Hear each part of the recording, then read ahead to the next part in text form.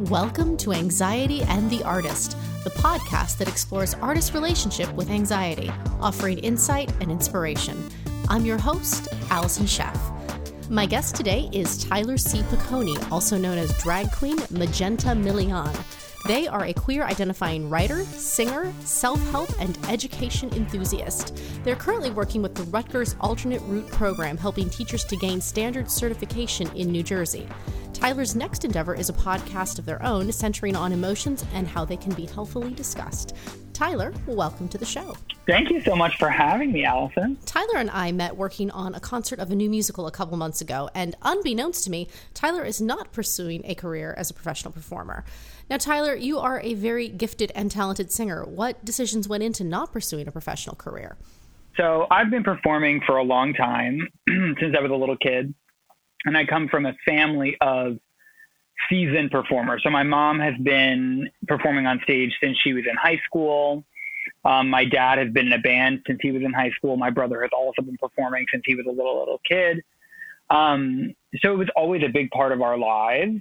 Whereas I think a lot of families, maybe like sports are a big thing, or I don't know, like outdoor activities, like going hiking or going on trips.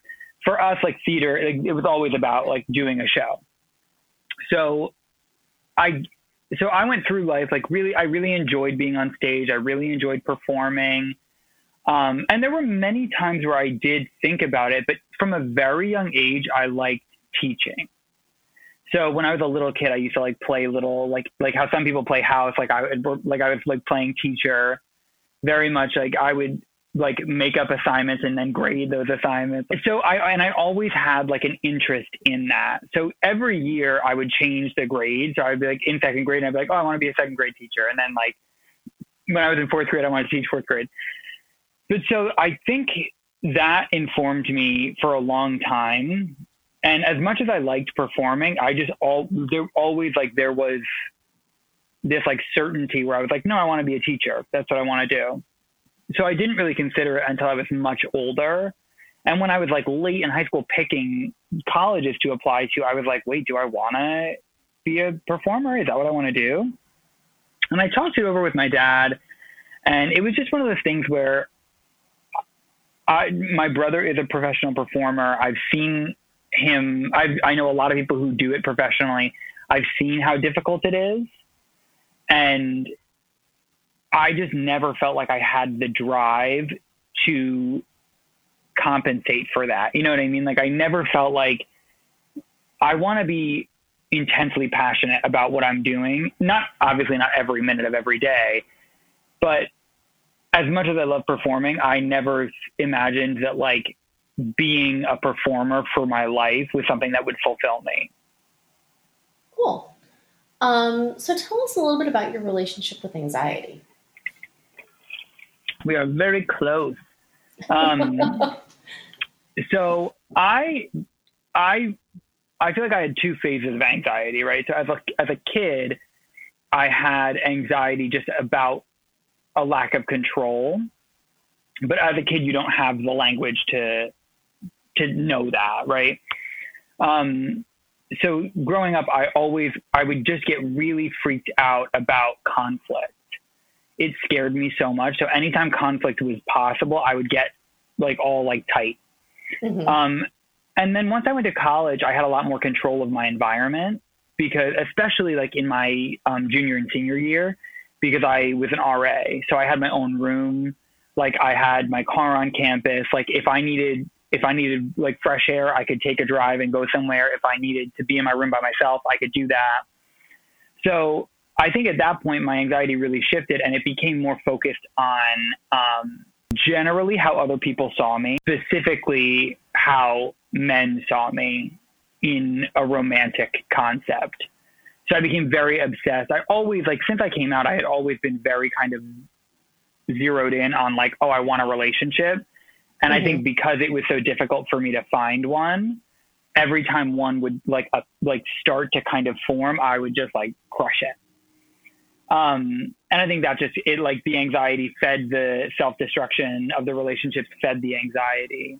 Of course. So then, as I've gotten older, it's actually kind of returned to that childhood place of control. And I mean, my therapist would probably say that all anxiety is about control, but that's, I think, very much, I'm like, we can get more in depth in with other things, but that's how it like has formed itself, my relationship. Okay.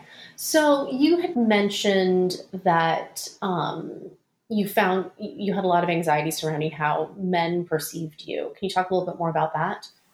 Yeah. So I came out, my brother and I both came out of the closet as gay men very young. So a lot of times growing up, I would see other guys, even my brother, in relationships with men. And I'd be like, well, what's wrong with me? Mm-hmm. So then I like became hypersensitive to how other people perceive me and how I could make myself more attractive, either physically or otherwise, to possible partners. And throughout college, I experienced a few rejections where men didn't like the way that I looked because I was too feminine. And guys rejected me for other reasons too. It's not just that I was feminine, but that, like, I remember that really stuck with me. A guy broke up with me. He was like, I'm sorry, like, you're just too feminine. And it wasn't something I even conceptualized at that point. Because at that point, I really wasn't doing necessarily the gender bending that I'm doing now. Mm-hmm. I was much more like, I would wear like tight pants and I carried a purse and I had long hair, but like, really, if you looked at me, you'd know I was a man. You would just probably assume that I was gay. Mm-hmm. So that kind of, I would say late high school into college, I became very, very like obsessed with, does he like me? Does he find me attractive? Would he want to date me? And that, I think my anxiety just got really caught up in it. How would your anxiety manifest? Like, how would it present? Like obsessive thoughts. So it's like, I get like I get like sucked in. Mm-hmm. So it's like, I'll like hear, do you ever like, you're sitting in a dark room or something, or you're like in the house by yourself and you start to imagine that you see things? Oh yeah. So it's like that. It's like, there's a suggestion in my brain that's like, oh, like he doesn't like you. And then it's like, and then you run now now I have to lawyer, analyze, like argue, like I've got to create a whole thing on it. And really what that is my anxiety trying to keep my mind from relaxing. Mm-hmm. So you identify as queer. Could you describe what that means and also demystify some of the definitions and labels that surround being queer and transgendered? Yeah. And LGBTQ? So I came out of the closet like as bisexual for, I don't know, maybe a few months. And then I kind of was like, no, like I think I'm comfortable with the label of being a gay man. And I really was comfortable in that experience. And then I want to say my junior year of college, I started exploring more feminine things. So I started wearing makeup like when I would go out, or when I would go to like parties and stuff, just to experiment. I would wear like high heels with like my regular boy clothes. And I started to think, like, I want this to be more sophisticated. Like I want it to feel like a curated look, not just like me throwing on a pair of heels. Nothing wrong with that, but it wasn't what I wanted. Mm-hmm. So I started to really look at other women and see the way that other women dressed and looked, and I tried to model myself after that. And so for a while, I just kind of said, like, I'm a guy who likes to look pretty, and then I started examining gender as a construct and not so much sex, because the thing that sometimes confuses people, I'll speak specifically for myself, is that I do like to look very feminine, but I don't have any concerns I don't feel that my body is in any way not representative of who I am. So that's why sometimes with transgender as a label, I kind of sit in the back seat, because I'm like, I don't have the experience of a transgender woman or a transgender man. But sometimes people will use the label trans feminine, which I do feel more identified with, because I am a man who likes to, thinking of the word, express my femininity more. Okay. And I think in terms of being queer, I respect anybody who wants to use the LGBTQIA plus acronym. I understand it. I think probably, again, in college, I got to a point where I thought, like, I don't need this label. And I think it feels more inclusive for me personally to say queer, to say, because I think so many more people feel that on a level. Like, there's so many straight or bisexual or pansexual people who maybe feel like they're on a continuum. They're not necessarily like, I'm gay, or I'm like, there might be a gay man who still finds certain women attractive, you know what I mean? Who still has had relationships with women, but wouldn't identify as bisexual. And I think queer is a really nice in that way, because it's like, you know, I don't fit on the continuum that you've created. Coming up, discrimination in the LGBTQ community and how it contributes to anxiety and identity.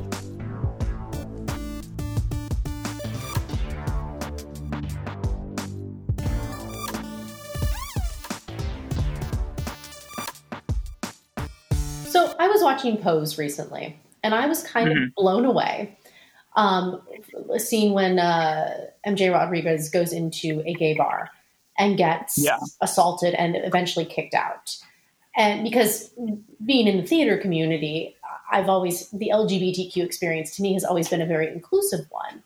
And so this sort of opened my eyes to like the discrimination that is within the LGBTQ community. Can you talk a little bit about that? Yeah, I can definitely speak to some of it. So as with any community, there's racism in the LGBTQ community. So I don't want to glaze over it. I just can't speak to it personally because I haven't experienced it as a white person.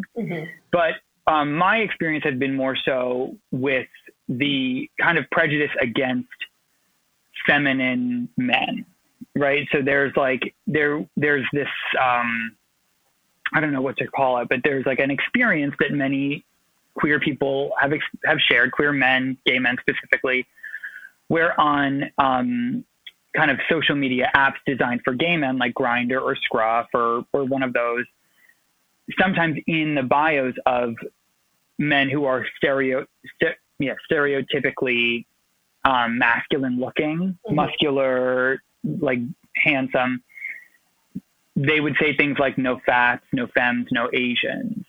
I experienced very often on these social media apps, no femmes. Like the other ones, maybe because I wasn't affected by them, I didn't pick up, but I noticed constantly that men had this hang up where they like, guys would say like, if I wanted to be with a girl, I would be straight.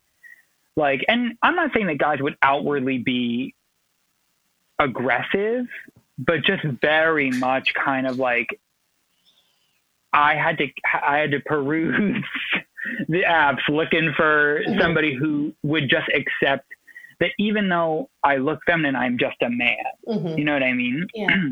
And I experienced even with my own friends where we would have conversations and they'd be like, oh, well, I wouldn't want to date a drag queen. And I was like, but why? Like, what is it about that bothers you so much? And it really got me into thinking about what our unconscious prejudices are. And it's like, I would have no problem dating a feminine boy, but there are other hangups that I feel that I have had that I had to admit to myself. And what I used to tell my friends is I would say, you can date whoever you want and you can call it a preference. At the end of the day, it's, in my eyes, internalized misogyny and internalized homophobia. Because what you're saying is, because you express these feminine qualities, I find you unattractive. And on a base level, what you're saying is you're looking at my outsides and assuming that they match my insides in a way. So like, I'm looking at a woman and I'm assuming that she is 100% feminine. Again, on a continuum, I'm assuming that I'm going to look at Allison and assume that she's a homemaker who always defers to her husband and likes pink and likes frilly things. And you may, and that's fine. Oh no. But, but for example, I'll give you that. Yeah. And growing up, I think I told you on the phone, I used to wear cowboy boots, long t-shirts, and short shorts because I liked the feeling of being in like heels and a dress. And I didn't understand at that time that that's what I wanted to wear. Mm-hmm. I just kind of was like exploring in a way that I could. And thankfully my parents were pretty open. But I found as I was getting older that so many gay men, and I don't want to pigeonhole like gay men specifically, but honestly, like if the shoe fits, so many gay men have this thing where they love feminine boys over here, but not over here. You know what I mean? Mm-hmm. Like we love drag queens. We're going to tip these drag queens, but we're not going to take them home with us. And I think that attraction and romance is a very nuanced thing to think about, right? Like you can't nitpick every single thing that you like about someone. I'm dating a white, attractive, like handsome man, you know what I mean? An intelligent man who grew up in the area that I grew up in, went to the same university that I went to. Like the major difference between us is like the way that we grew up economically. Mm-hmm. But it's like, so I can't assume that my attraction to this man didn't have something to do with the fact that we're similar. Right. But at the end of the day, if you're unwilling to examine, I have like some of those friends who said they would never date a drag queen have since said, like, I realized that was wrong for me to say that. Because the way I look at it is you're cutting yourself off from possible connections. Right. I'm looking for the love of my life. And if that comes in the form of another feminine boy, so be it. If that comes in the form of a masculine woman and somehow I've just become attracted to this person, that's what I mean by queer. Mm-hmm. I'm not trying to stop myself from having any experience if it's going to be a healthy and positive experience for me. And I think in the queer community, there's assimilation, and then there's like anti-establishment almost. And this is something I'm reading How to Be an Anti-Racist, and it's something that Ibram Kendi talks about. And there's like assimilation, segregation, and then I can't remember this. And I think anti-racism. But for the purposes of this, it's like you can say like gay men are starting to be accepted in society. They're starting to be marketed to. They're starting to be seen as, oh, like look at these, like Pete Buttigieg, like a perfect model of like a responsible and intelligent, because there's this idea, and it comes from racism, of exceptionalism. Mm-hmm. And we're going to look at somebody who's exceptional in the community and hold everyone in the community to that standard. Because trans women aren't like that, we have to keep them away from us because feminine gay boys are too flamboyant. They're too easy to read as queer. We don't want to be associated with them. We're not trying to make straight people uncomfortable. And the way I see it, like, I don't care if it makes you uncomfortable. Right. I'm trying to live my life. I'm not trying to force it on you. Right. But I'm like, I like getting my nails done. I like having long hair. I like shaving my legs, because those are things that make me feel good, you know? And some women are empowered by not shaving, just like some men are empowered by doing it. Right. Right. So let's talk about what tools you have found helpful in dealing with all of this anxiety. So I personally like self-help books a lot. I found that they really do help. But specifically, I've recently, not recently, but I read The Power of Now is probably the first one, and that's big on mindfulness. Okay. And then I read Attached, which is about different attachment styles, secure, anxious, and avoidant. Spoiler alert, I am absolutely an anxious attacher. Then I liked, there's The Four Tendencies, which is a book about expectations and how we each react to expectations. Codependent No More, another great one that I read about just obviously codependency. And what I find is when I'm reading a book about self-help, I start to find connections with myself. And I don't know why that is something that's worked for me. So I've been in therapy now for, I don't know, probably about 3 years, 4 years maybe. And that's probably the biggest takeaway I've gained from therapy has been my therapist will say, hey, like, I think you should look into this book. Or, hey, there's what I'm doing right now with a 21-day meditation challenge. It's Deepak Chopra has like an app. And I've been using it and it's wonderful. And her thing for me is, I'm going to give you this. I think you should do it. See how you feel. And then let's talk about that. Because for me, I need to feel agency, because the whole point of anxiety is I don't feel like I have control. So when I have a book that I can read and I can say, oh, yes, I identify with that. How do I fix it? And then they say, here's how you can work on that. I'm like, oh, perfect. That's exactly what I needed. Have you found are there any specific exercises that you found to be really helpful? Or do you have like some sort of mindfulness tool that you use when you find yourself getting anxious? So I wish that there was something that I had that really worked all the time. But I find that a big, and I almost like have to roll my eyes with it, because it's one of those things where it's like, sometimes you feel like you're being patronized with stuff like this. Right. Because it's like, I'm not a little kid, but in a way, that's a part of me that's reacting when I have anxiety things. So there's a couple things I've tried. There's one, I try to give it love. I try to in the moment be like, it's okay. You know, it's okay that you're scared. It's okay that you're freaking out about this. Like, I don't want you to feel like you have to immediately push this feeling away because it's negative. And my therapist always says you have to look into it. And Rumi has a quote that I got from A Wrinkle in Time that I really like. And it's, the wound is the place where the light enters you. And sometimes we have to look into the wound just to be able to see like what is happening. So I find that breathing is a basic thing that they always say you have to do. It's really frustrating to try and calm yourself down. But part of the reason that I think it's so frustrating is because your brain is screaming against you stopping. It's like, no, if we don't analyze this, it's over. I also feel like that breathing exercises are something that really do take practice and work. Like, it sounds so simple. Oh, just breathe. Just do a little breathing exercise. I know when I first started trying to do that, I would hyperventilate, making myself try to breathe in a specific way. Even if I wasn't be anxious in that moment, I'd be like, wait, I'm breathing. No. It took a lot of practice to make that work. Yeah. And the frustrating thing about anxiety and the journey to live with it is that it really is not like a it's not like a straight line. No. It's like you make some progress, you get set back.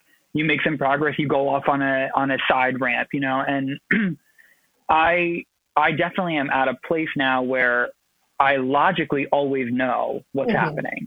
I'm like, I know that my anxiety is taking me on a trip right now, but at the same time, it just feels so intense that you're convinced that nothing else matters. You're like, no, it doesn't matter that my anxiety is taking me on this trip. I need you to fix this for me. I need you to come and help me right now. So I think like with breathing, sometimes the trick is like watching the breath and not trying to control the breath. Right. The best tool that I've gotten in dealing with anxiety in the moment is acceptance. Because I think that it's something that it took me a really long time to be able to say like, okay, like my therapist, what does she say? She says, there I go again. And she's like, just acknowledge it and say, there I go again. You know, there my mind goes, because when you resist it, it just gets stronger. And what you need in that moment, what I need specifically in that moment, is just to be accepted. It's like the little kid in me is like, everything's gonna crumble. We have to get control.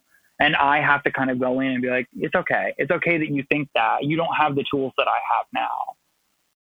Tyler is currently developing a podcast that focuses on the healthy discussion and acknowledgement of emotions. We chatted a little bit about the purpose of negative emotions and how they can inform and serve us. People don't feel accepted when they have negative feelings. On social media, we're bombarded with people's positive feelings. And I mean, of course, like that's, you get what you look for, but it's like, there isn't a place where people in the mainstream can healthily be like, I'm feeling really jealous and I'm not sure how to deal with it. And where people can say like, yeah, everyone feels jealous. People just don't feel comfortable admitting it because they feel like it's this negative emotion that there's this stigma around. Same thing with anger or resentment.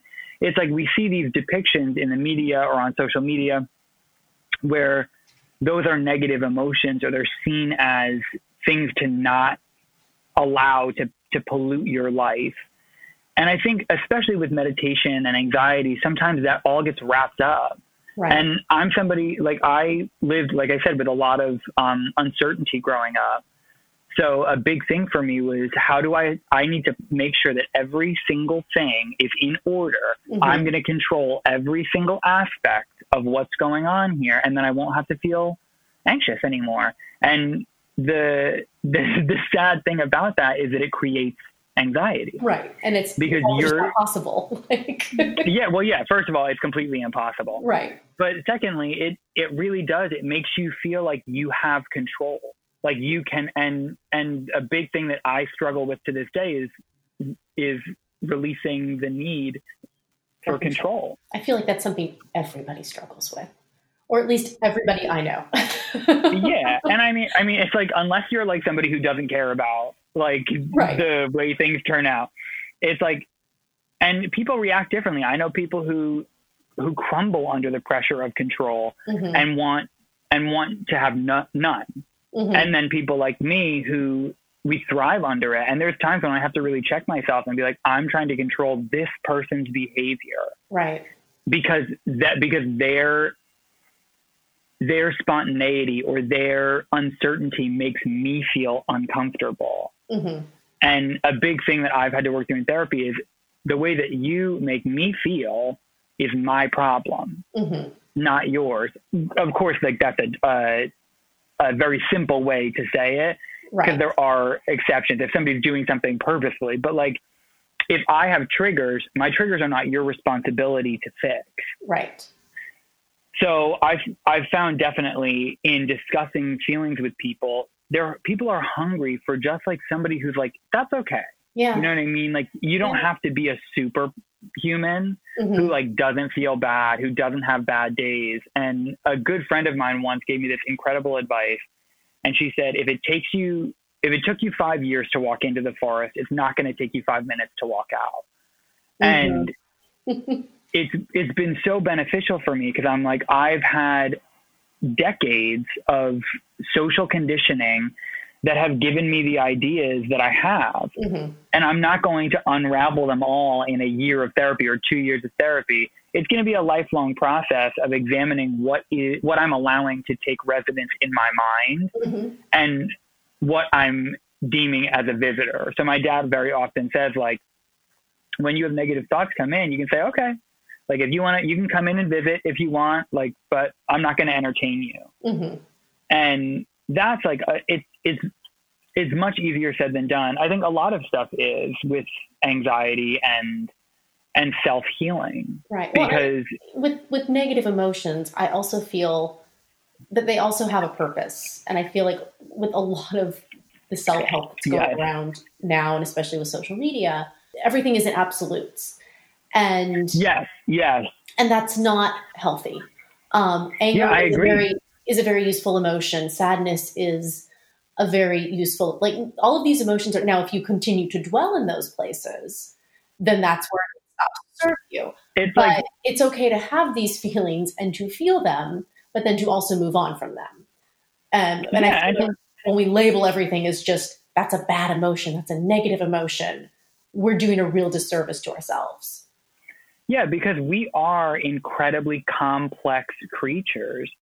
I think so often we have to allow ourselves just to be like little kids almost, like to express that intensity of emotion, whether it's anger. If I need to like go in my car and scream for 10 minutes, like then let me do it. I think the trick shouldn't be like pushing negative feelings away or labeling negative feelings, but encouraging people to use healthy tools to deal with them. Therapy is, I think, one of the most important things anyone could ever use. I think like I tell every single person I know, I think you should go to therapy, because I think it's incredible to have someone, number one, who is 100% your advocate. So I go to therapy, and my therapist is not concerned about this person, this person, this person, or this person. They're concerned about me. Mm-hmm. So their concern is not if I've upset that one or this one. Their concern is, how are you treating yourself? How are you managing yourself? So that's number one. Mm-hmm. And I'm like, and number two, therapist's job is to listen. We live in a society where people are not great listeners. Everybody wants to be solution focused. And I really do. I see the value in that. Mm-hmm. And I don't want people to feel that like being solution focused is a bad thing. But if being solution focused makes someone feel that they are not being heard, mm-hmm. then it's not a solution.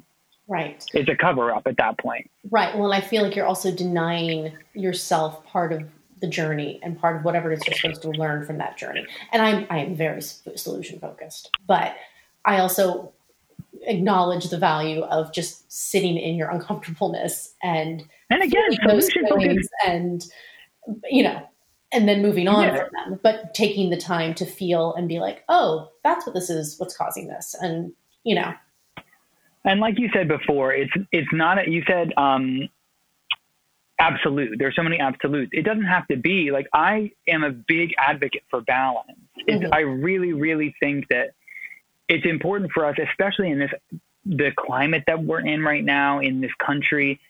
It's important for us to be able to take a step back and say, like, am I like latching on to a mob mentality right now? Mm-hmm. Am I latching on to like my id, the id of my brain right now that wants just like to rage, or it wants to like indulge in whatever mental or physical desires I'm having? And I think the beautiful thing about forging your own path is that you get to make it. So for me, making that path has been about balance. Mm-hmm. I, for a very long time, was like, intense emotions are bad. I'm going over here where we don't feel things, where we're able to just be positive, where I'm Tyler, I'm the fun person. I always bring like good energy. I'm always going to help you. I'm never going to complain. And it made me so resentful, mm-hmm. so full of resentment, because all I was doing was concerning myself with making other people happy. And I had a long talk with my dad this weekend where we talked about mindfulness and intention. And I was like, I really struggle with intention. I don't know really how to set intention. What do I do? And he said, well, if you look at an intention versus a goal is something that you're trying to achieve. And intention mm-hmm. is the way you want to live. Mm-hmm. And something that I've really been thinking about since that conversation is, okay, what are some intentions that I have for myself? Well, I want to be honest, I want to be kind, and I want to be assertive. Mm-hmm. I'm like, those are things or aspects of me, and they've helped with my anxiety, because your anxiety will tell you, like, don't say that, it's wrong, or don't mm-hmm. say that. I had to send an uncomfortable message to someone this week because I felt that they had disrespected my time. Mm-hmm. And as soon as I really thought about it before I sent it, I tried to be honest and kind and assertive. And as soon as I sent it, my brain started going, that's going to have a bad outcome. You mm-hmm. know that person's going to be upset with you. They're going to be, this is going to ruin the rest of the night. This is going to be a long, and I was like, okay, brain, there you go again. Right. Like I understand you're just trying to protect me. You're afraid that I'm going to be hurt by whatever happens next. So you want me to be prepared. And I had a moment of clarity where I said, I just want to argue. That's just what I want to do right now. Mm-hmm. And that's okay. Mm-hmm. It's okay. But just acknowledge that that's what I want, because no one is arguing with me. Right. I'm trying to argue. And what I can do right now is acknowledge I'm going to close the door on this conversation that I had, because I believe that I was living in my intentions there. Mm-hmm. I believe that I was not wrong, and I don't need to defend it. And that's what I'm trying to do, because my anxiety is challenging me. Absolutely. Tyler, thank you so much for being here today. It was really insightful. Thank you so much. I appreciate it. And that's our show for today. Thank you for listening, and thanks to my guest, Tyler C. Piccone. For more information on some of the topics and books we discussed, head on over to our website, anxietyandtheartist.com. If you like what you heard, please subscribe and share. Until next time, be healthy and stay creative. Anxiety and the Artist is produced by Groster Productions and recorded at Homestead Studios. Music and engineering is by Bosco Chef. This podcast represents the opinions of Allison Sheff and her guests. The content here should not be taken as medical advice. The content here is for informational purposes only, and because each person is so unique, please consult your healthcare professional for any medical questions.